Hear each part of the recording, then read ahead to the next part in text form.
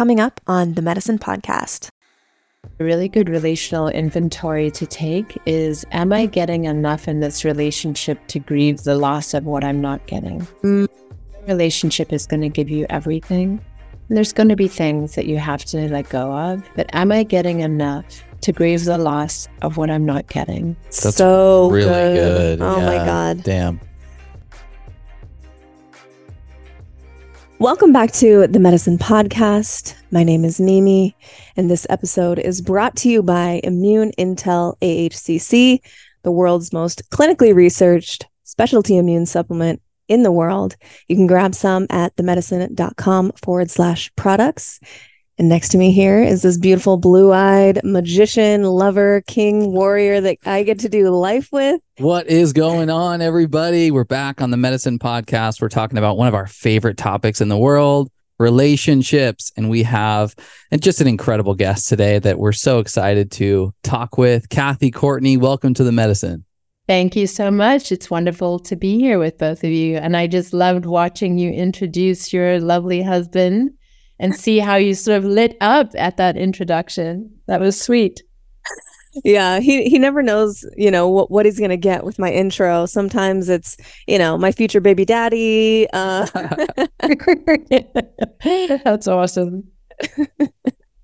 Well, we're just so excited to have you here. And, I just want to jump right into it. What is it about relationships, conscious relationship work that keeps you leaning into this space? What is it about relationships that makes you dedicate so much of your life towards this work? Yeah, I think really what it comes down to is we're all on a path to wholeness. I believe we come in whole and then life happens, limitations, conditioning, and all the things, trauma, you name it. And then we move back towards wholeness. And I think that's the journey of our life. And for me, being in relationship and working in relationship is this beautiful mirror to look at the places inside of ourselves that we're not whole, that we're not healed, that we're wounded, that we're places that are in the shadow. And it's through the lens and the workings of intimacy and all the blocks to intimacy that become the gateway, the gold. And I get so lit up by that transformation that I see happen both in myself and in others around me and the people I work with. It is the most enlivening, juicifying, exciting thing. And honestly, I can remember as a little girl just so badly wanting people to love each other. I grew up in South Africa and there was just a lot of suffering around me. And so I think it was like a real sort of girlhood dream to help people come toward each other again. So it's the conscious relationship, but it's also conscious relating in any relationship, to other or to life or to yourself or to life itself. So that's what I would say. Yeah, I love that. We overcomplicate things so much. Every day we are overcomplicating things.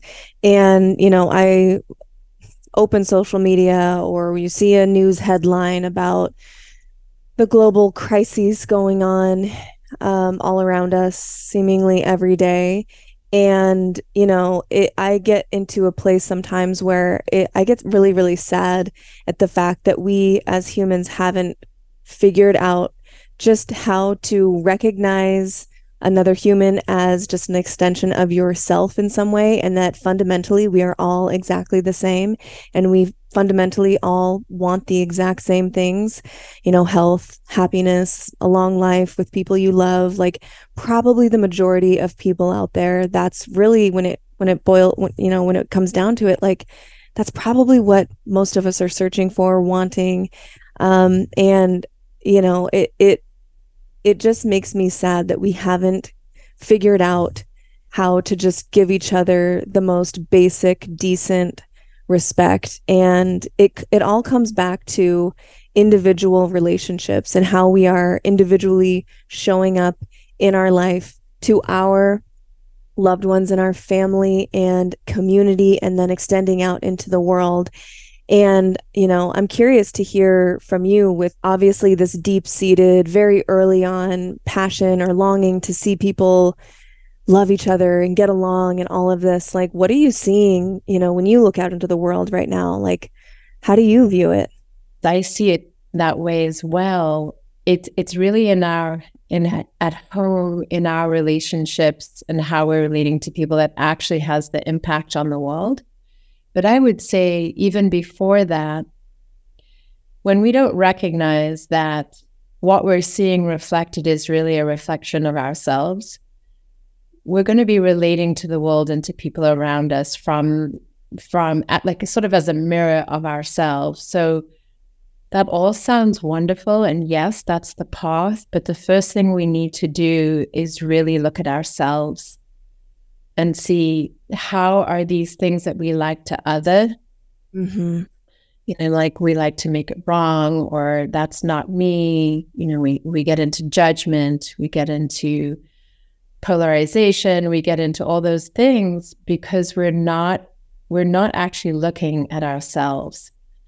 We're not looking at how that's reflected in ourselves. I think that is really at the core of this. And it's not that you have to do all of that first and then be in relationship. I think a lot of people have that misunderstanding that I have to be whole and healed. Yeah, to an extent. But I think it's more the understanding than the actual being healed. It's like, it's an understanding and a knowing that I and how I'm relating to this is at the key or the core of everything. And as long as I know that this is the path and I'm aware and I'm holding that in right relation, then I'm in a good place. And I will be on a path of healing that's going to continue and continue and continue. Yeah. Beautifully put. In our relationship, we got together really young and we got married super young, and we had this codependency that was, seemingly really functional for a long period of time. And it was like really beautiful in a lot of ways. But as we both changed, those codependent tendencies became really, really clear, and they seemed and felt pretty unhealthy, so much so that we ended up, splitting up. But there was this lack of an individuation process that had not taken place in our own lives because we'd gotten together so young. We literally went from being codependent with our parents' relationship dynamic into being codependent in our dating life and marriage, etc., and just never had that allotted space to figure ourselves out. And because of the fact that we got together so young, that figuring out phase, that individuation phase, is usually going to include maybe stubbing your own toe, fucking up to a certain degree, because that's like actually the most profound way to learn.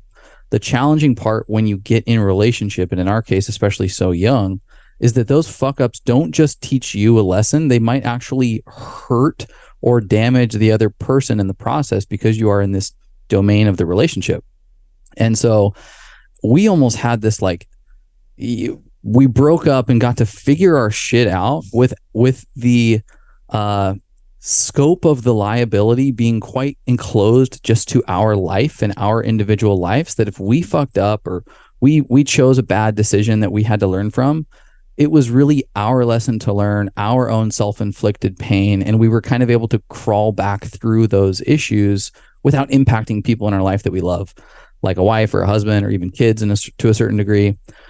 Can you talk a little bit about what it looks like to individuate or to find your own, ability to love oneself while being in the dynamic of a relationship, such that it's not like hurting the other person in the process? Like, I'd imagine there's a way to do this with a little more delicacy than we did when we were trying to figure our shit out. Way to go, right in there, Chase. This the ultimate question. How do we do relationship in a in the healthiest way that has the least negative impact on the whole, on all the people around us. Yeah, I love that. First, I'd love to say that how beautiful that the two of you, it only took you 3 years to figure out you were not going in the right trajectory, and that you course corrected and did your work and came back. And you mentioned codependency. Well, I think so many of us are recovering from codependency.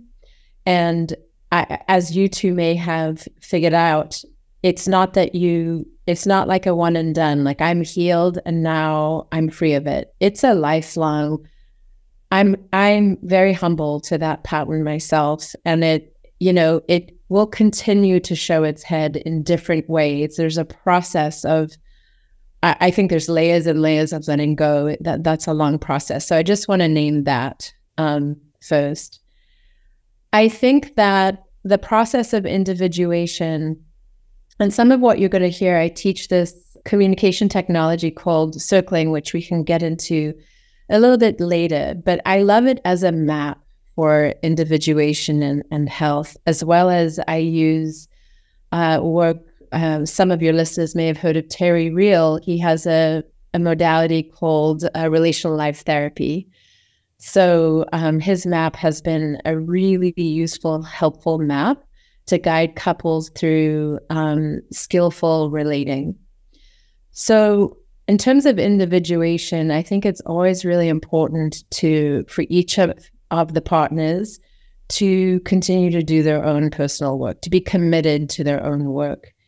One of the biggest things I think, and you mentioned codependency again, in codependency, there's obviously a range of that, but one of the main things is that I don't have enough awareness of what's actually happening for me in the moment, how to communicate my needs or wants, but really there's usually a fear underneath it that's driving it, because I'm doing these things, I'm laying down myself and my needs so that I can secure something from you.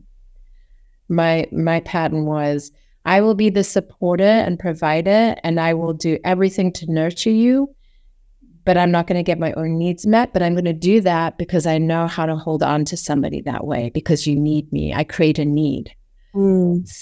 So I, you have to go and look under, like, to the root of where is that coming from? Where's the original fear? So back again to individuation, it's gaining the capacity to even know in this moment, wow, I'm feeling whatever the emotion is, maybe it's sensation, the stories I'm making up. So just even how to know my own interiority, right? So then it becomes like, okay, if I'm now relating to you, not to get a need met, but by actually revealing myself in an authentic, in the moment way, and then you're doing the same, and I'm allowing you to be who you are in your individuated self, now we can get to like clearly create an us, because we're in a system, right?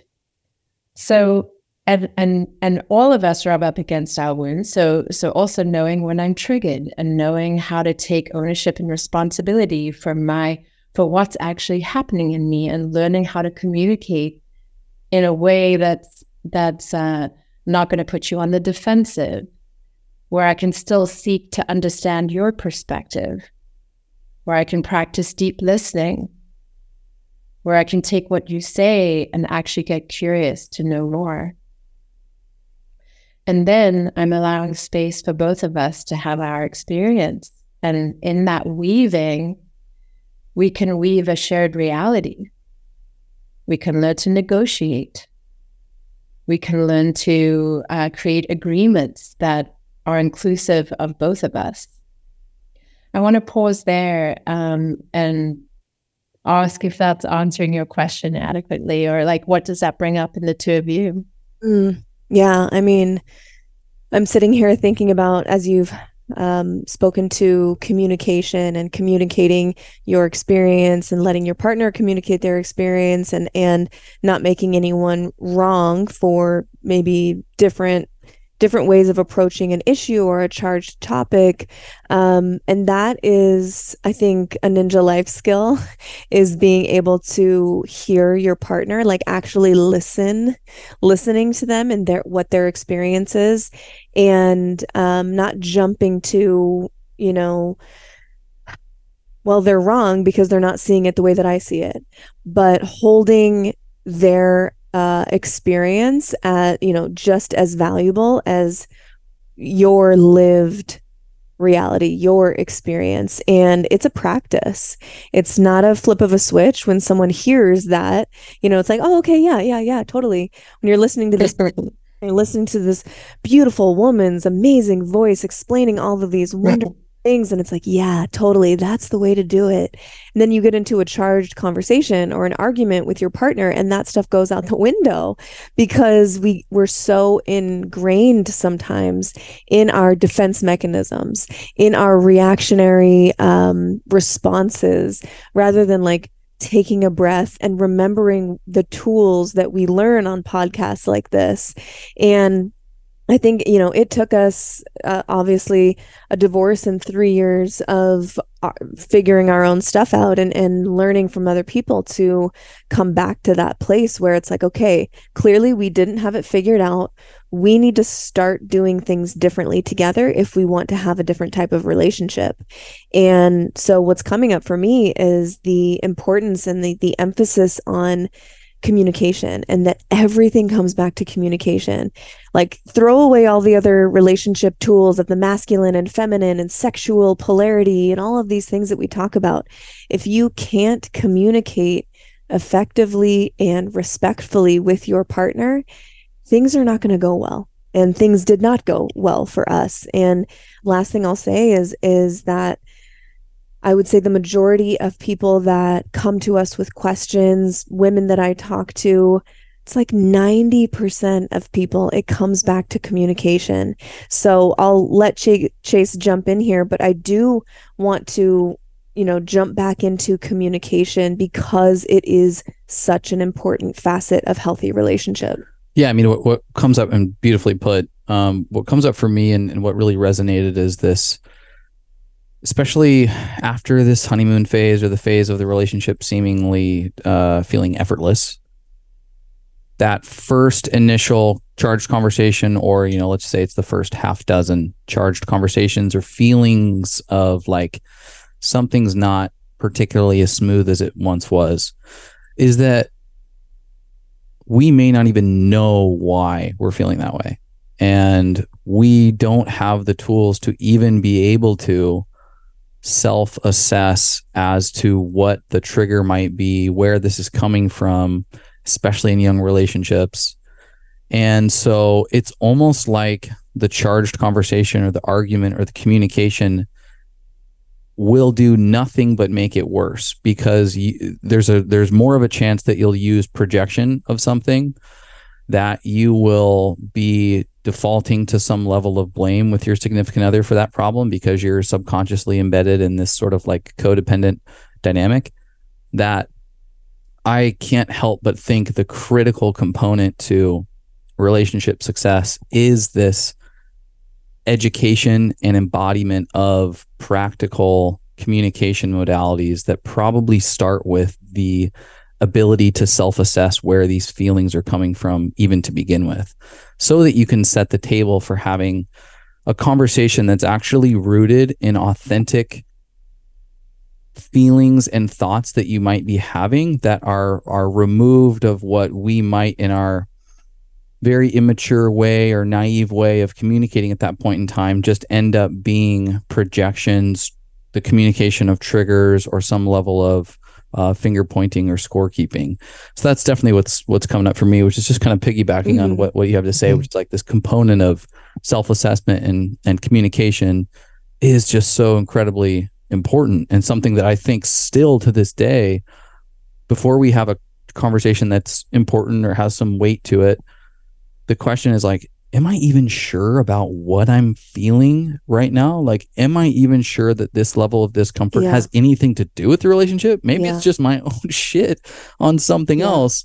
I want to be really careful about how I Yeah. use this feeling in our relationship dynamic, because it might actually be with my boss or my dad or somebody else, you know? Yeah. Or you might Yeah, not be in a regulated state to Yeah. have a healthy conversation. If you're riled up about something, it's like we need to be able to like regulate ourselves so that we can have healthy dialogue. But yeah, I'll kick it to you. exactly. So there's a lot in there. The first thing you talked about, nervous system.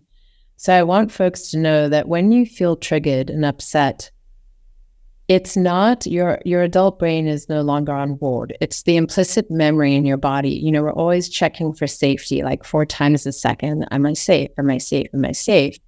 And something happens out here with your partner. And if you're triggered, it's basically you're back in the past. There's something in the implicit memory stored in your body. So when you're feeling that way, know that you no longer have your frontal cortex online with you. And no good conversation unless you want to play out the drama over and over again and you're into that.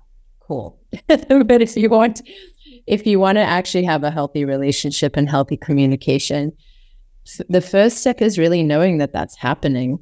Oh my gosh, I'm flooded, I'm triggered. Now I'm in my adaptive child. And so, and this framework comes from Terry Real's work, which comes from somebody else named P.M. Melody, by the way, who wrote a fantastic book about codependency and love addiction.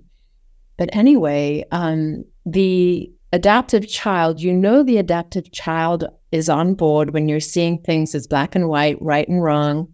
You're rigid in your body. You want to be right. You know, we all kind of know that place that we go to. Or if I suddenly put up a wall, that's all signs that you're now in your adaptive child. And couples get stuck in that all the time. So does the One child have something to do with a version of your childhood or a child archetype that plays out? Thank you for the question. Yes, it's basically what you've learned from ages, I think, like 7 to 20.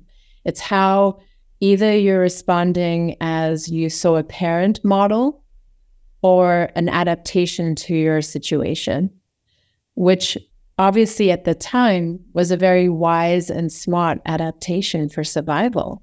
Mm-hmm. But now in intimacy, it's a maladaptation. It doesn't work for intimacy.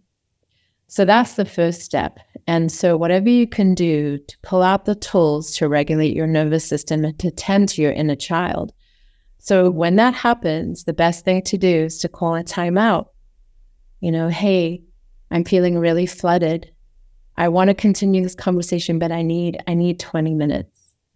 And that's a really good thing to have agreed upon before those moments. So it doesn't create more disturbance. So, and maybe you two do this, is like just to have an agreement that when this comes, we call it timeout, but the timeout's not endless, because if you're an anxious attached person, as I am in the background, that's hell. Mm-hmm. So it's an agreed upon time frame. And during that time, you don't just go and shut down.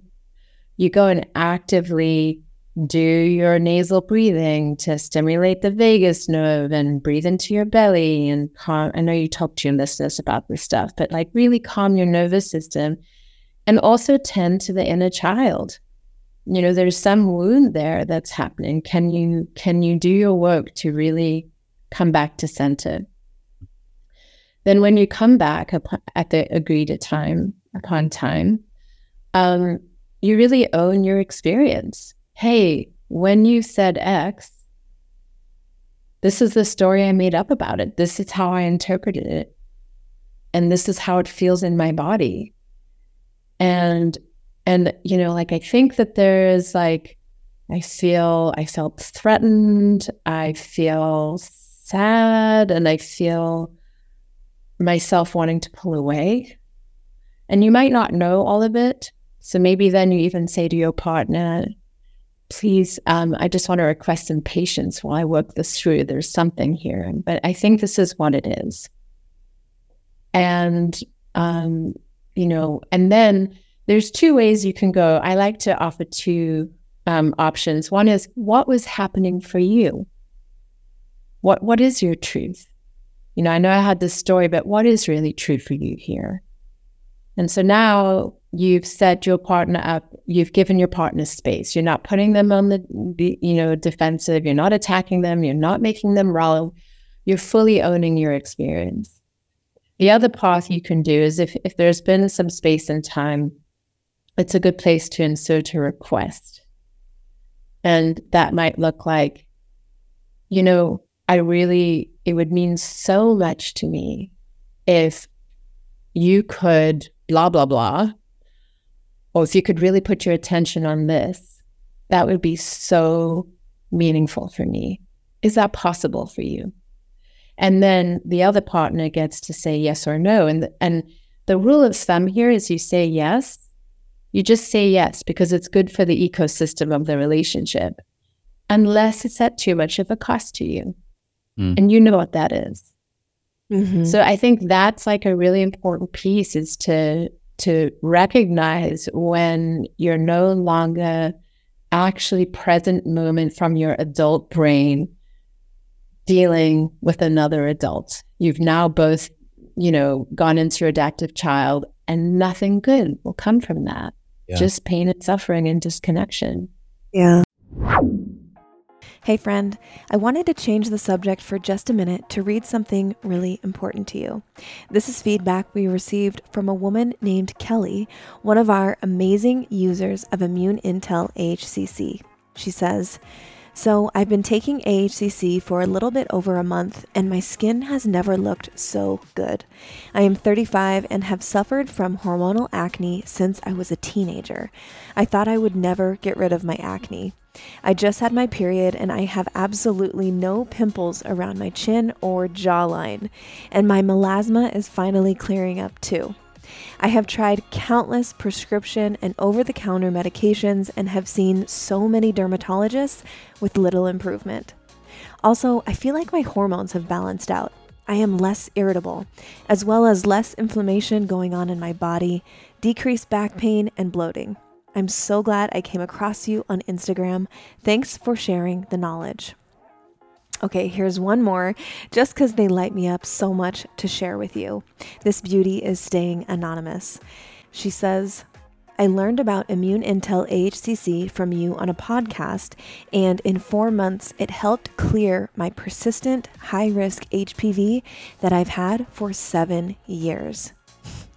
I love these two testimonials next to each other because it's a testament to the balancing and normalizing effect that AHCC has in each individual body. One woman was supported with her acne flares, and the other had support in clearing her high-risk HPV. I am consistently amazed by the power and intelligence of AHCC. To try Immune Intel for yourself, go to themedicine.com/products or just check the show notes below. Cheers, my love." These are really, really powerful tools. Thank you. Resonating for me even in the request for a timeout, like, is such a just incredible tool that people should use early and often. And even us, I'm definitely going to be using that as a modality for future charged conversations, hoping they're few and far between. Not perfect absolutely yet. Still have them, but it's so authentic, which is what you want out of a charged conversation, because this is actually, believe it or not, the discomfort of it. Putting that aside, these are the moments that you have to really grow in your relationship. And so you should partially get excited about them, because if you succeed through them, these are going to be like memorable moments that stumbling blocks turn into stepping stones for sure. And there's something so disarming about even less the words you say, but the temperament with which you communicated them. And especially for a masculine, being able to see the feminine in a spot of just vulnerability and requesting, whether that be just to listen, even if I don't necessarily know how to articulate the things that I'm feeling in this moment. If I express them authentically, there will be an energetic recognition from your counterpart who loves you. If there's not, if it's triggering further, if it's causing further distance, further coldness, that's good feedback too. That's good feedback that you've just exposed your vulnerable heart in all authenticity to the person that you've identified as the one you would like to share some level of loving connection with, and it's not received or held sacred. That's feedback that this may not be the relationship for you. And so I think we communicate that often to our audience, where it's like, man, if you are kind of like stepping into this space of vulnerability and putting all the tools in and having nothing but, the most utmost pure intentions in these types of conversations, and you're still feeling reject, coldness, man, maybe that's actually good feedback too. Yeah, it's a perfect segue to, I wrote down a question here for Cathy, like, okay, you're talking about, getting out of your adaptive child and stepping into your wise adult and being able to communicate from that place. Hopefully both people together is the ideal situation. But unfortunately, we're all well aware here that sometimes one person is willing to step out of that adaptive child and move into wise adult mode, but they find that their partner is not willing to step out of the adaptive child, or maybe they don't even realize that they're in adaptive child. That's a really hard position to be in for the one partner who's wanting to move past that or wanting to be in wise adult. How does the wise adult communicate to their partner that, like, hey, you're in adaptive child mode, and then go from there? Mm-hmm. Yeah, it's a great question. So if that were happening to me, and actually it did recently, in a mild way, like it was not an attack, a defense attack. It was just a little defensiveness. Then I would say, I'm noticing, or it seems as if, or I'm imagining, because I'm not saying you are. That's the worst. When somebody tells me what my experience is, I just want to, like, it doesn't feel good, right? God, so we're so accustomed to wanting to do that. Like, I'll feel it on the tip of my tongue sometimes. They're like, God, like, I know, like, swallow. But how different is it to say, I'm imagining, because now I'm owning my projection. I see your face getting red, and I'm imagining this is landing or touching on a place that has you feeling defensive. Does that feel accurate to you? Yeah. Well, yeah, it's just that blah, blah, blah, blah, blah, and how about we take a little more time? Because I think we'll get a lot more out of this if we can both be in a grounded place. And I honor that you're not quite there yet. So I don't know. I think that's a good way to do it, as opposed to like, oh my God, I can't believe I've done this so well, and now you're defensive. Like, what the hell? Yeah. If that's happening all the time and you never get to a grounded, eye-to-eye, heart-to-heart place, well, that's a different conversation. But if I'm now learning a tool that I'm bringing to my partner, and we've been in a different paradigm prior to this, it takes time. It takes one person being more regulated in their adult self. It should ultimately shift the whole system, but it takes some time. So I would really suggest patience and commitment. And then, of course, at some point, if nothing shifts, then that's an inventory you have to take. Is this really the right connection for me? Yeah. Yeah. I think too, what might be helpful in some situations is if, someone is trying to have a healthy dialogue and move past and step into wise adult, and they just they're not being met in that place over and over and over and over again. I am not saying that the solution is like divorce or break up or whatever, but I think the next best step that I can think of is really conveying to your partner how much it hurts you, how sad it makes you, that we can't get to a place where both of us are, ready to move past or ready to evolve together. And like physically showing your partner how brokenhearted you are at this. Because I think a lot of couples get into grooves and patterns where one of the partners might just have this story in their head, like this is just how we are, where the other person is like longing for more, longing for a different type of connection. And if they're not being met over and over and over, and the other person is just like, this is just how we are. What do you mean? Like, this isn't good enough for you? This is how we've always been. This is just how it is with us. And I think, getting to that step where you can really authentically show your partner how brokenhearted you are, that this is Yeah. not a priority to them, and that it is a priority to you. I think that those instances are necessary sometimes, not to be just dramatic just for drama's sake, but if breaking up or moving apart or divorce or whatever is on the table, it's like you got to get to that place where you can really expose everything that's happening inside of you before you spring it on your partner that, like, hey, we're not good, we're not a good match. I think that there's a few steps in between.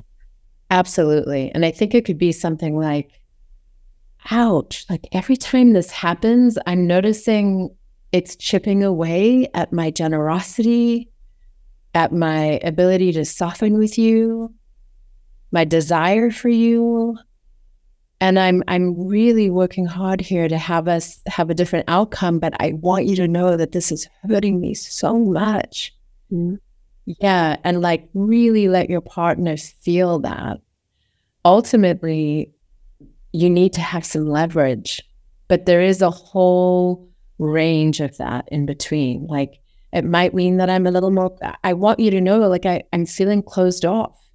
And like, then I'm not available for as much sex, right? Like there's a way I'm not leaning in. I want to lean in and I can't lean in. Like I feel walls coming up. Ouch. Yeah. And then if that doesn't work, then it's like, well, I can't do this. I'm reaching the end of my tether. Yeah. What do you think about that, Chase? Like, how would that occur if, as a man, if Mimi was coming to you with that? How does that land in your body? Yeah, I think definitely what comes up for me is, and it's probably just speaking from my perspective, but I typically just melt when I see that she is in some level of turmoil and feeling sad emotions. I also know that is a spot where in the past, out of my own fear, because a deep fear for me is that the feminine in my life is not savable. And so I will drop anything and everything and basically say, what do you need? What do you want? I'll do anything. And that's not always the answer either. In fact, it's interpreting the emotion and the feeling and being able to step into it with still a level of leadership and ownership and responsibility, and for taking the relationship into a phase where we're not having to have these types of conversations, where you're not having to have these types of feelings. And so speaking of taking inventory, there may be a level of taking inventory as far as like, hey, what is it exactly that I'm contributing to make you feel this way? But at the same time, in our relationship, even, it's been repulsive when I've done I'll do anything you say. What do you want I'll make you happy. I'll try to make you happy with following the list or the checklist. And so for me, there is like speaking to men or speaking to that masculine attribute. Oftentimes it's a validation to step into that space and to validate the feelings that they're feeling as true and authentic. But the literal words may actually not be to follow the literal words or instructions from that place may not actually be what the request is at its root. And so oftentimes it takes some level of interpretation. Hey, maybe it's not as much that I need to follow a to-do list as much as I need to step into presence and leadership in the relationship dynamic. I need to be safer. I need to be more stable. And even if the things that she's putting down on this list are what she thinks she wants right now, as long as I'm nailing safety, stability, leadership, consistency, maybe it's actually those pillars of the relationship dynamic that she's asking for. Beautiful. That's beautiful. So what you're really saying is her list might actually be her nervous system dysregulated. Mm. And what's actually underneath that is her desire to meet you or to be met by your leadership, your stillness, your steadiness, and your presence. And that's, and to hold space, to provide the container for her emotions. And for you to stay in your alignment as opposed to a collapse or a, mommy, I don't want to upset you. Like, that's icky, right? Right. Like, I'll do anything for you. Like, that's partially sweet and sick at the same time. That's the codependent pattern that you just named.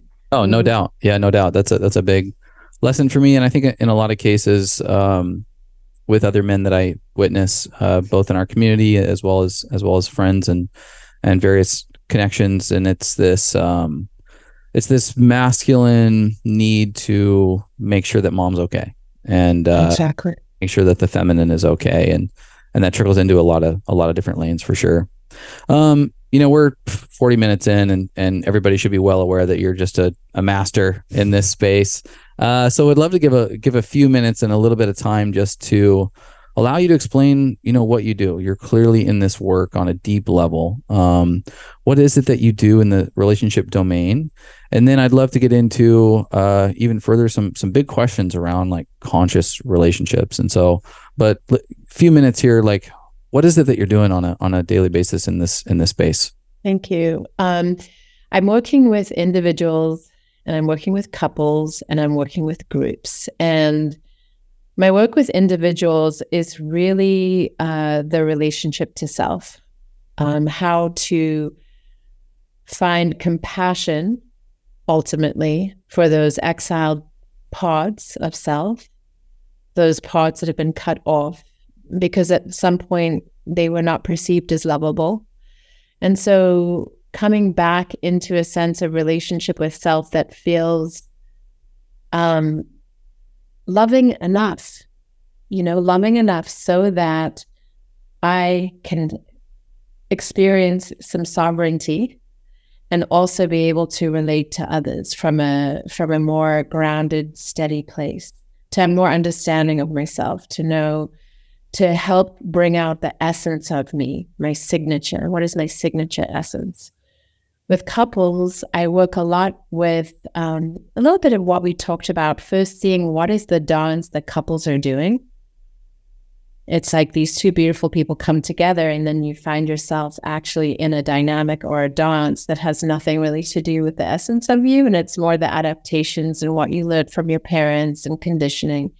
So first seeing what the dance is, and then doing some of the inner child work in front of each other so that there's greater understanding, and then providing all the tools, relational skill, tool building. With groups, I have done a lot of work in the last year, and this is how I know Kyle, is through Fit for Service. I'm sure you're familiar. And I go and lead groups in a practice called authentic relating, or the circling method, which is just basically a communication technology that teaches all of these things about how to listen, how to express yourself authentically in real time, how to get curious, how to reveal myself, how to reveal the impact that I've had in being with you. And it's amazing that these groups, none of them know each other at first, but you guide them through these very particular exercises, and very quickly people drop in and they have these experiences of being seen and heard. And it's amazing how something so simple is so potent.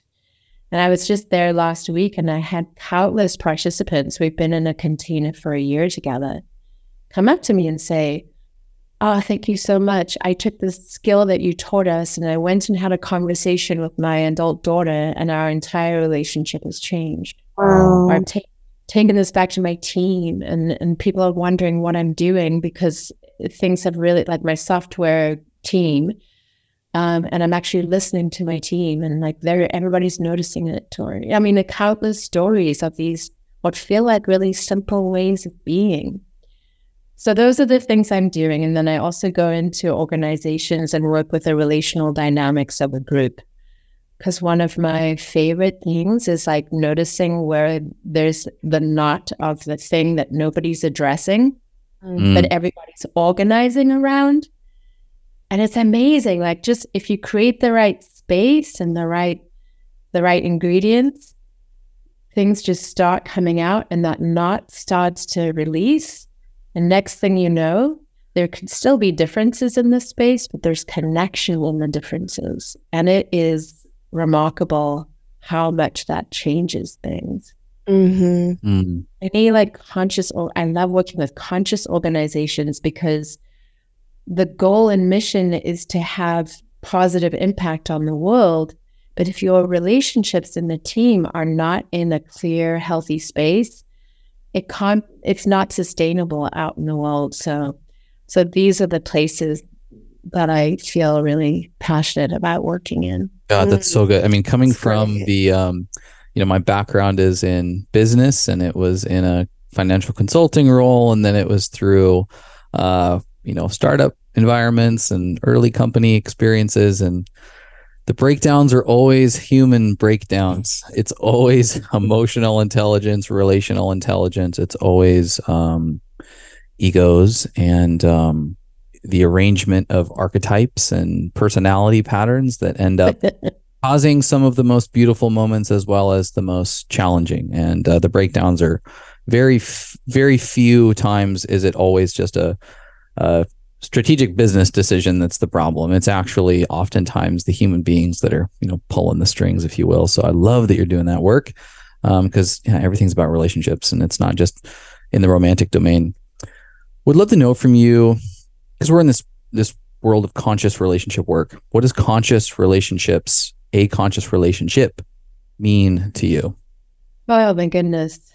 It's been changing. At this moment, to me, it means that there's a purpose for this relationship. I believe personally that where we are in this time, in this life, on this planet, and one of the core important parts of transformation on a planetary level is conscious relationships. Okay. We all know by now that the types of products we use on our face is critical to having clear skin that ages well. We need non-toxic. We need no pore cloggers.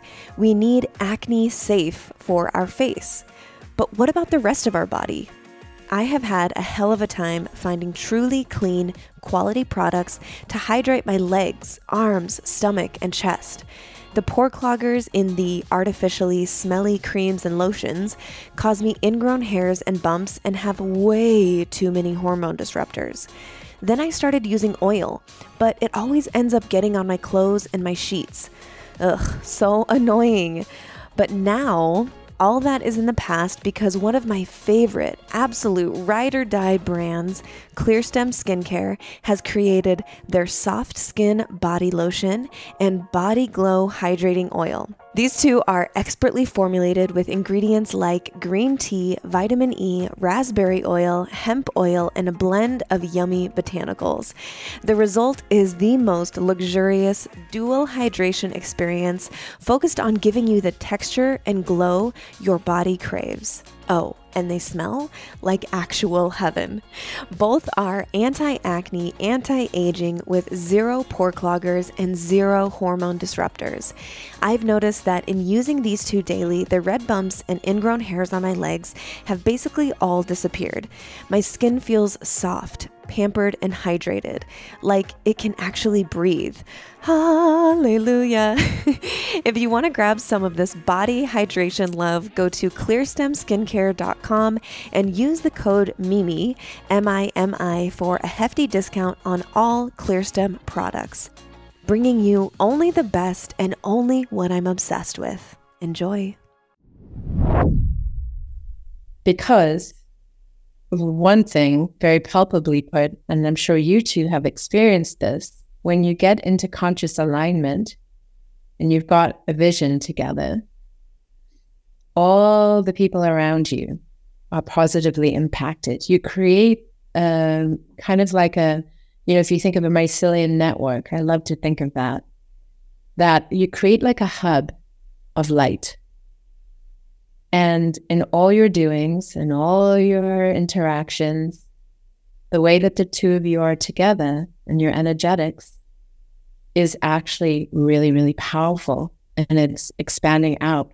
All of a sudden, other people want what you have. They feel inspired. You're in a conscious relationship, also opening yourself. You're becoming more and more whole. And what you're bringing to the world is together is far more impactful than as an individual. But if we're caught in the sufferings and the disconnect and the this and the that, it doesn't free us up to be our best selves that we're here to be. And we need that so much right now. We need so much healing. So for me, conscious relationship is doing all the practices so that we can be full, like empty vessels, move the energies here, create the manifestations through our energy, whether that's through sex magic or visualization or visioning together. And then how do we use this as a positive, kind of like a lighthouse or a hub to help expand love and light out into the world? Yeah. That's what I would say.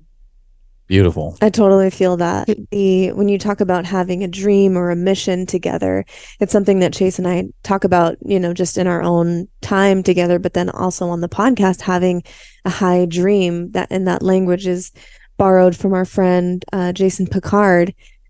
And he really inspired us to develop, to talk about, to establish a high dream for ourselves and individually, and then also for the relationship. And so we talk about this all the time, and it's not just one thing. It's changing and evolving, and it has different facets. But we openly talk about, what do we see for our future, for our life, for our business together, for our love together, for our future family. There's a certain nutrient in having a high dream that it's almost like that high dream also roots your relationship deeper and deeper into healthy soil, so that you have sort of a North Star to help guide you in your daily relating with your, because you have that high dream that has almost like its own consciousness to it. And that's what I've noticed with our relationship as we've grown and evolved together. Having that high dream is really powerful as, really building up the soil, the foundation of our relationship moving forward. It's such just a lovely reminder and fuel to showing up your best every day for the relationship and for your dream together. Yeah. Part of that process is you articulate the low dream. Like, hey, what does it look like when we're like doing the opposite of what we just spelled out? Yeah. And fortunately for us, we have context to know what it even feels like to be in the low dream. And so you get to this space where you're actually like, man, this weekend was high dream. Like, that was a high dream weekend. This was the best version of this relationship with you and I, man. This was just like dunking from the free throw line of relationships. But we also have the low dream where we can both in love say, like, that was like low dream, dream moment for us, or I feel as if I'm having some of those thoughts that I was having when we were in the low dream of our relationship. And and so like, it really is beautiful context. You can kind of like eliminate a lot of the excess words that are needed when you can just like pinpoint and clearly articulate what it looks like to be at these sort of two polarities. I love that. There's so much in what you both shared. First of all, when you speak, Mimi, or when you were just speaking, I felt such beautiful resonance. Like I feel there's a similarity there's a flow that I'm like, the feminine. I just love the feminine. But what came up for me in your speaking, I just had the honor of receiving guidance at the summit I was at from John Churchill. I don't know if you're familiar, but he led us through, he's a long student of Buddhism, and he teaches with his wife. And he led us through this embodiment meditation. And it was the most powerful meditation I've ever been in. And he brought us very deep into the roots of the earth and felt the stability of the earth. And he also brought us up into our pineal glands. And the one place that really bridges those is the heart. So it's not just what is spirit guiding, how am I rooted? It's how is the heart leading? Mm-hmm. And that piece is so important. The heart, coming back to the heart, how is that leading and guiding us? And then Chase, that description and Mimi of the high dream and the low dream, I love that because it, like you said, it takes the words out. You don't have to get into the nitty gritty. And man, do I know that feeling. Like I just came off a seriously high dream where we were in this space and we got so many people coming up to us. Oh my gosh, you too. Yay, I'm so inspired. And it feels good. Can't lie. It feels good to be seen in your conscious relationship. But just like weeks before, I was caught in a loop of critical thinking. I learned how to criticize men through my mom. Men are always a disappointment. That's the belief that was handed down to me. And I was churning and wrestling with that, wrestling. And I think like now that I've looked back and really drilled it down and like looked at the root of it, there was a fear. Can I really actually receive all this love? And I think we do that a lot. Like we create these blocks to receiving, and they look different ways. But for me, and maybe part of my low dream and our low dream is when I'm letting the fear start to actually be the thing that's presenting or guiding me or flooding me. And I think it's about him, but it's about my own fear. And then all of a sudden my thinking gets crooked. And so it's really good to know what your own low dream looks like. Yeah. Mm-hmm. Yeah. And then being able to communicate that to your partner so they're not just left in the dark on why you're in a mood or why you're stressed out or what is happening. I think that is critically important. And to frame it in a way when you are in a low dream moment that is not, criticizing of your partner or accusing them in any way, but it's like, no, this is my experience right now. And I would love support in this way, XYZ, or like, I'm in a low dream moment. Can I have a hug?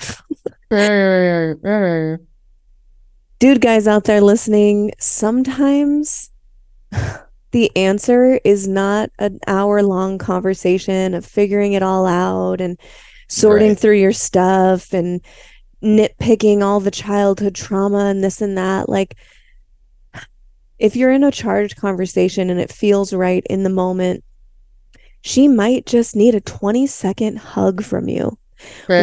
She actually feels your body containing her.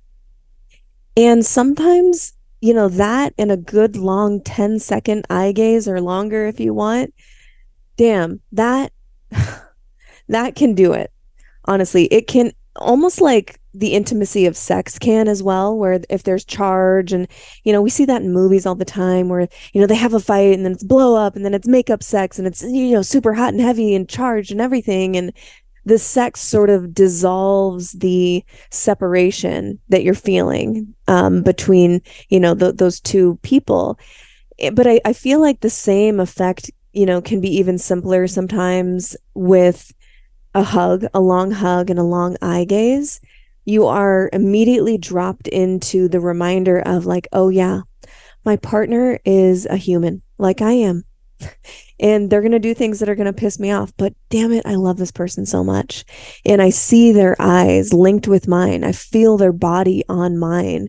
And that ultimately is the, I think, common denominator that can bring you back together in a moment of charge. Like, it really can be that Yeah, it's simple. alchemy, right? It's like Yeah. that's the space where alchemy takes place, and structure and words and a lot of these strategies are really, really helpful, and they are tools that you should keep in your tool belt. But occasionally, or maybe more often than not, using the modality, if you want to call it that, of just physical touch and the spiritual connection of looking at somebody in the eyeballs. Are you kidding me? That is like so powerful. And if you want ecstasy or Molly available to you at any time, just stare at some Totally. 60 seconds and your Yes. serotonin and your oxytocin and this connection hormone, these connection hormones and love hormones are just fireworks in your body, and it's amazing. So those tools are available too. You don't have to overcomplicate this. And sometimes if you lean into those more often than not, that's kind of the secret sauce. I have something to piggyback on that. And it ties back into something you were talking about with these companies that you work with, where you change the dynamic and you help them, stay open. I don't know if those were the exact words that you used, but essentially it's staying open rather than closing off. And that's so powerful because it forces you to open. Looking at someone in the eyes, you're not looking down, you're not like looking up, trying to avoid their gaze, and your body is literally open. You are energetically and physically communicating to yourself, your partner, and the universe that, like, I am open here and I'm not closing down. Oh, we can cover ourselves up with clothes and makeup and different styles, but you can't bullshit the eyes. You can't do it. No. Like being nude energetically with someone when you just make eye contact. It's incredible. Those are the really, really simple, so simple that I think they're overlooked so much of the time. Those little things that you get in the habit of in conscious relating, looking your partner in the eye, opening your body to them. It's so simple, but they are potent. And for some people, that's too much of a leap, I have to say. Like, I'm an eye gaze junkie. And I love looking in people's eyes. I could do it all day long, seriously.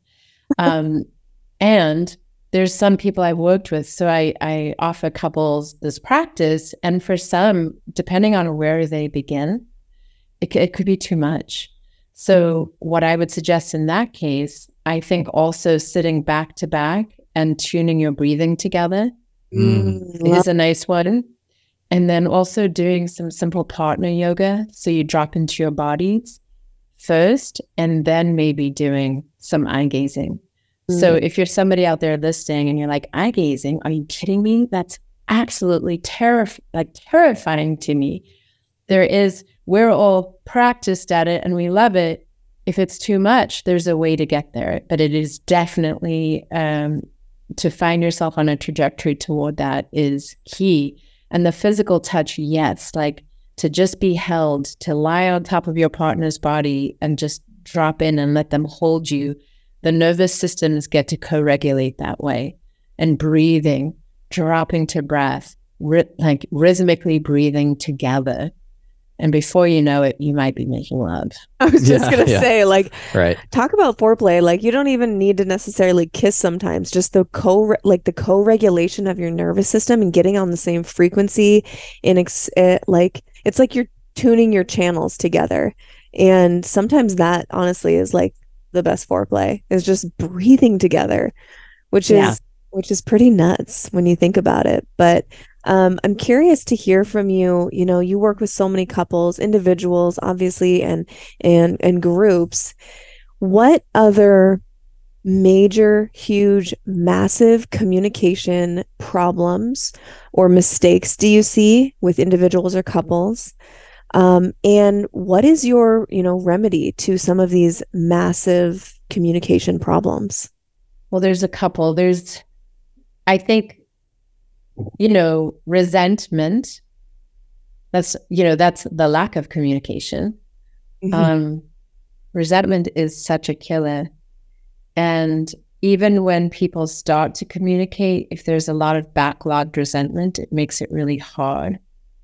So sometimes it's providing a container of time to just share, what is on your heart, like what needs to be, what's been withheld.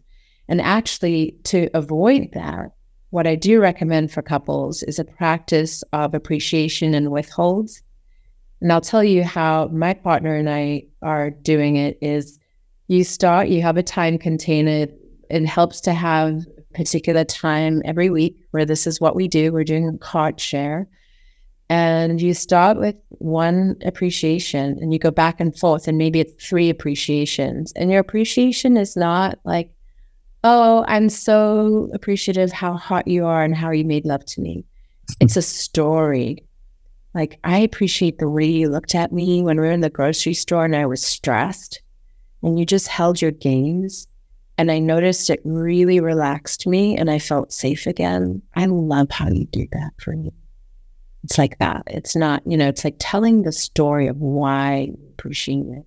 And then once that practice is, you've cleared that, then it's, I have a withhold, and you share back and forth 3 withholds. So like this week when, we're on the phone and you talked about X, I actually went away feeling why. I felt, closed off. And then you say thank you, and you go back and forth and back and forth. And then you each get to select one of those that you want to unpack further, and you put a time container around it.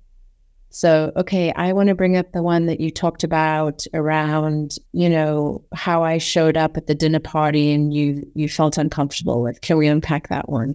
And then your partner picks one, and you take maybe 5 to 10 minutes to unpack a little bit deeper. And then you're clear. And then you have that a week from now to do again. This way, it kind of eliminates the need to always bring things up, the little nitpicky things. And it's a good inventory check. Like, what am I withholding that's actually creating a little distance? Or it's having me look at him a little differently. It's shifted my perception.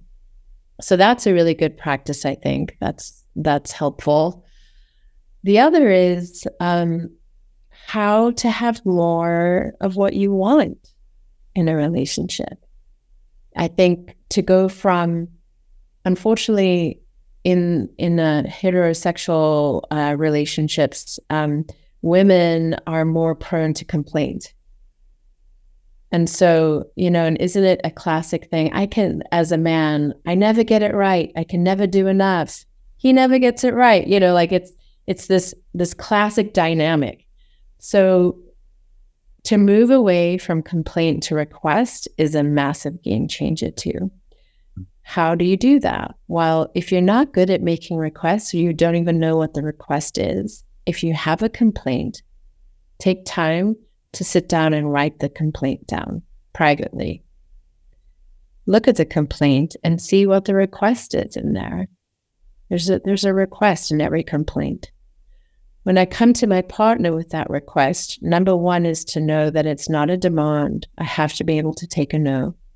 This is not a demand, so take any energy away that feels like a demand. Your partner's going to feel it. And you start by appreciating what's going right. Babe, I love the way you have been taking a little more time, romanticizing me before we have sex. And what would really make a big difference for me is if we took even more time during foreplay. Would that be possible for you? Or, that's just one example. Maybe it's as simple as doing the dishes. I love how you've been making more of an effort in the house to help me with the kids. And it would mean so much to me if you could do more of the dishes. Oh, I would just love that. Would that be possible for you?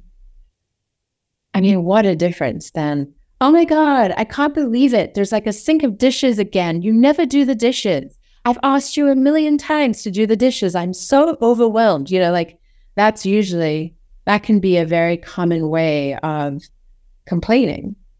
So I'm going to pause there and see what comes up in the two of you around that. Hey friend, by now I think most of us realize that our Earth needs our support more than ever. Sadly, most of the usable soil on Earth has been degraded into lifeless dust by conventional farming's overuse of glyphosate and pesticides. This is a big problem for not only us, but even bigger problem for our kids' generation. Chase and I's favorite way to support the earth is by supporting the regenerative farmers who use methods that do not degrade the soil, but build robust, rich, biodiverse soil. Every month, we receive our meat subscription box from Wild Pastures that provides a wide variety of meat: chicken, sausage, pork, beef, and even organ meats if we want. These are the best prices we have found on meat that's organic, pasture-raised, and sourced from regenerative farmers. And boxes are completely customizable to fit your family's needs. With Wild Pastures, you're not only supporting your family's health with the highest quality meat, you're also supporting future generations and our earth, our home. Now, Wild Pastures is giving you 20% off your subscription and free shipping for life. Just check the show notes below for our direct link and start building your first box. Enjoy. They're gold. Those are really, really golden nuggets. We have a practice we call the check-in, which is really similar in nature to the request and withhold appreciation. Yeah, appreciation. Appreciation, withhold. Yeah. Beautiful. Yeah, absolutely. I think those are really, really practical and things you can get started on immediately. Yeah, it's like, the oil changes for the relationship. And these types of practices, as we're talking about conscious relationship, this is the time in the gym, getting the reps in. You're already in a healthy place. You already, have a good amount of muscle mass on your body. You look good, you feel good, and you want to stay that way. And these, check-ins, as we call them, or the practice that you just shared, are beautiful and simple examples of how you can grow together using these tools, but also healthy relationships can stay healthy, because as you navigate new seasons and cycles of your life, like, we don't have kids, but we're talking about it, and it's in our, near-ish future.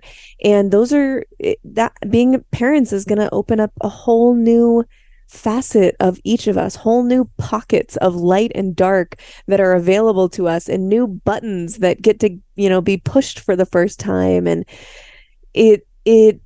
when we come into these new seasons and cycles, even though we're already healthy, even though we already have a wonderful relationship, like, I want it to stay that way, you know? Well, yeah. Like, one of the things that comes up often and then adds to the charge of one of these conversations that can turn charged is, why haven't you been bringing this up? Why haven't we talked about this? And maybe I'll just speak for myself, because that's a lot of times when we've had conversations that are, argumentative in nature, there's an extra layer to it if it's something that hasn't been brought up and it's been a long period of time. So what I love so much about these practices is that it actually eliminates that additional weight to a conversation that might need to happen in the future by simply having a ritualized protocol for engaging in these types of conversations where very naturally these things can come up and be brought to the surface. Yes. And actually what's coming up for me as you're saying that is another important element is to make sure that in between all of these conversations, you have play.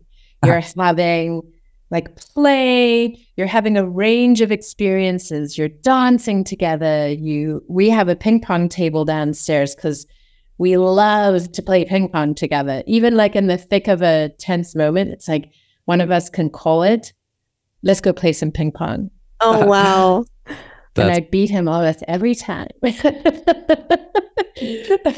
We're healthy competitive together. It's really fun. And varying, I think there is also a tendency to keep coming back to the work, which is awesome, but keep a balance of play and laughter and communing with others and have a range of experience. And that's what's nice about having a scheduled practice You know it's there. You know we're going to get to that. So that frees me up for, these other things.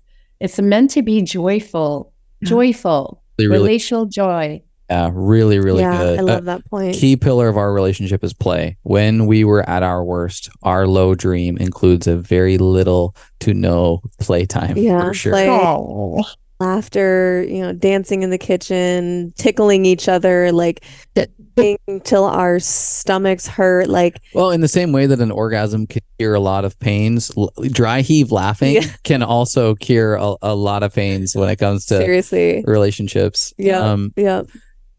Something we talked about a little before we even hit record, and something that I'm sure you get often is, we've articulated the conscious relationship idea, and it's the question of, how do I get myself a conscious relationship? And I think it comes primarily in two buckets. It's those who are single, or maybe they've been through a couple of relationships and they're at that point where there's like, I'm tired of just mainstream dating or marriages, and I'm really looking for this conscious relationship, this evolved relationship. Or I've been in a relationship, I've been married, I've been in a serious, committed relationship dynamic for some time, and I'm wanting to take the step into this evolved domain. How do I enroll my partner? So maybe if you could see those two parties, those are, I think, kind of the seemingly unanswerable question, but really, really important and relatable for many. yes. I think my answer to the first one might be surprising, and it surprises me a lot, but I think this is what I'm coming to. If somebody is single and really wanting to attract this partnership, I think one of the key factors is actually amplifying your essence.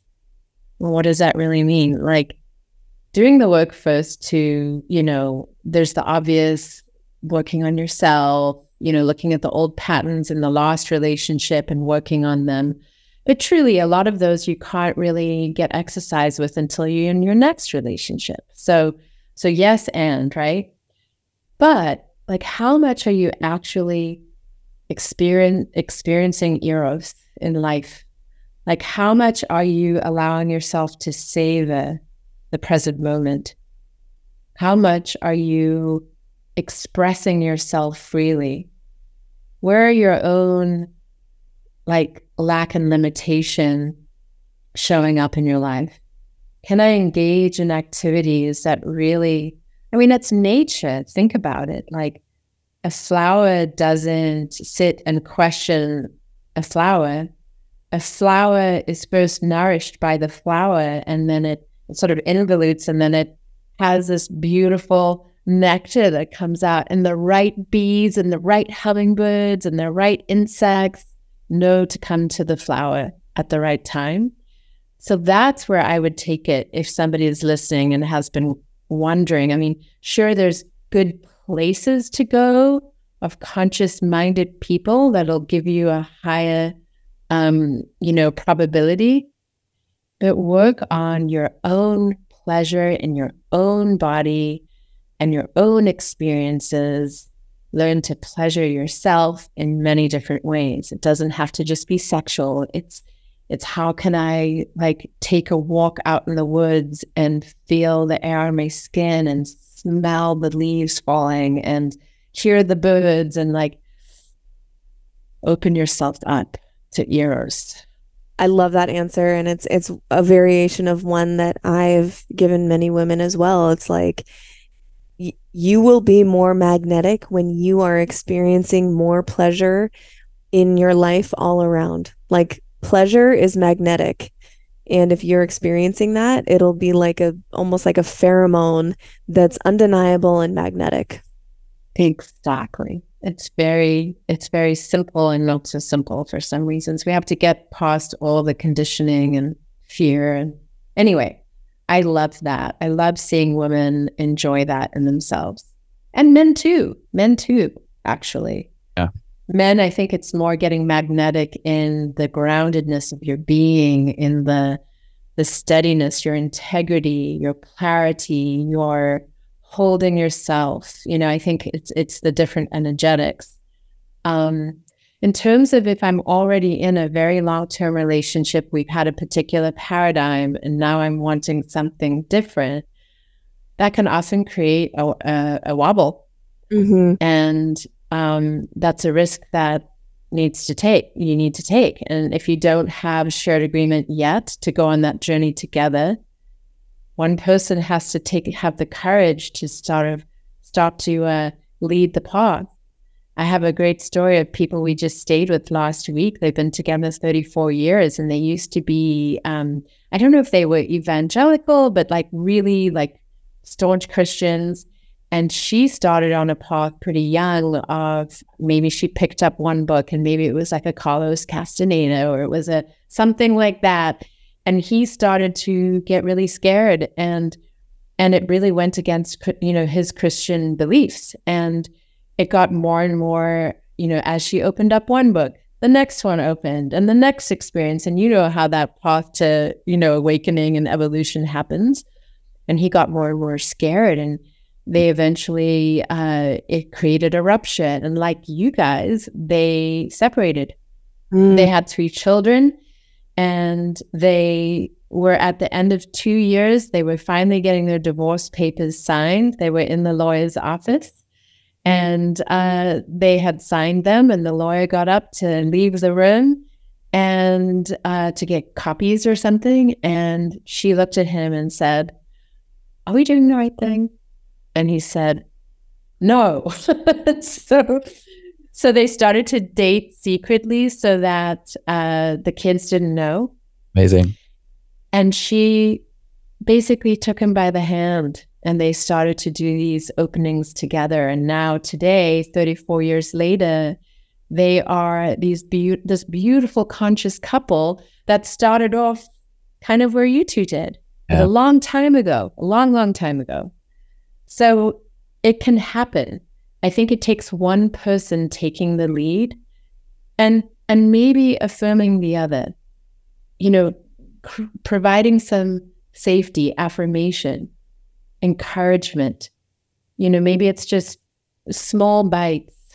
It's not the full cake. It's like, let's just try this thing. Are you open to this? It feels this way for me, and I love it, and it creates this in me, and I'm really curious about this. Would you be willing to join me? I'd love to have you with me. Mm-hmm. Little bite sizes.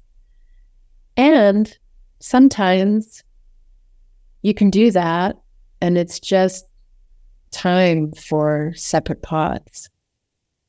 And you'll know. That's the other thing.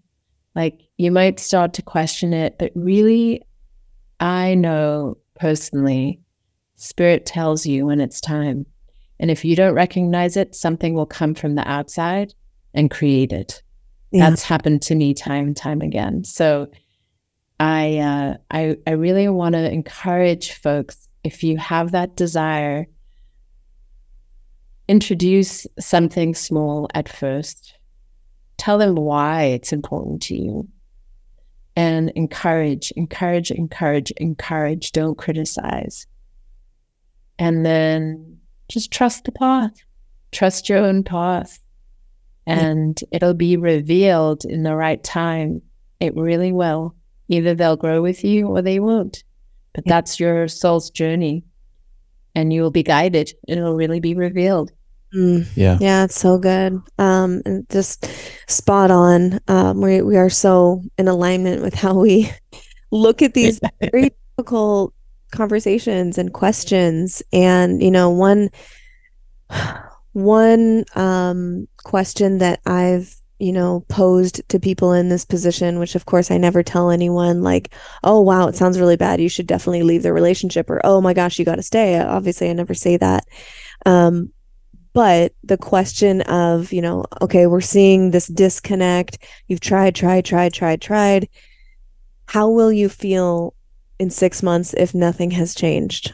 Yeah. How will you feel in a year if nothing has changed? How will you feel in 5 years if nothing has changed? And it really puts the person into, that mode of evaluating the future, and if they can live this way because you can't expect your partner to change. You have to be okay with the fact that they might say, no, I don't want to. And it really does kind of put it right into your face of like, damn it, this is a non-negotiable for me. I have to have someone that's willing to grow with me in this particular way, whatever it is. And it really does put it in front of your face because, yeah, it's scary. It's scary when your partner doesn't want to come along and is obstinate for whatever reason. And it's scary to think like of life a different way, even if that other way will be more fulfilling for you. You know, it's still letting go a piece of, you know, of your identity and embracing a new one. But that can be a really scary place for people. I wanted to say too, a really good relational inventory to take is, am I getting enough in this relationship to grieve the loss of what I'm not getting? Because this relationship is going to give you everything. And there's going to be things that you have to let go of. But am I getting enough to grieve the loss of what I'm not getting? That's so really good. Oh my God. Damn. Yeah, that's a really beautiful way to put it, because you do have to weigh the, like, yeah, could I go the rest of my life without this? Maybe. Yeah, I think I could. And I'll accept that. Or, you know, because I'm getting so much, I'm getting so many other things and so many other nutrients from my relationship that it can not be there and I can be okay. But sometimes that's not the case. Yeah. And that's a beautiful way to put it. I'm going to remember that. I have to credit Terry Real with that one. I've used it before, but he puts it that way, and I think it's just so clear. Yeah. I love that. I was going to add and just the piece about bite-sized little nuggets of snacks towards another way is like a really powerful point, because I think that it can feel like drinking from the fire hose oftentimes, even when you get a partner who's like, all right, I'm enrolled, let's do this, but they're starting from like zero and it feels overwhelming. There's so many, you know, you even just look in like conscious relationships or like masculine and feminine polarity and dynamic. There's books and courses and teachers, and all of a sudden your algorithms on social media, you're feeding all of this to you and you're like, holy shit, this is so much. And the way that I really like to look at this is, you know, it's not unlike a physical health journey, where if you're in a relationship that is one partner is more inclined to changing the family trajectory of health, and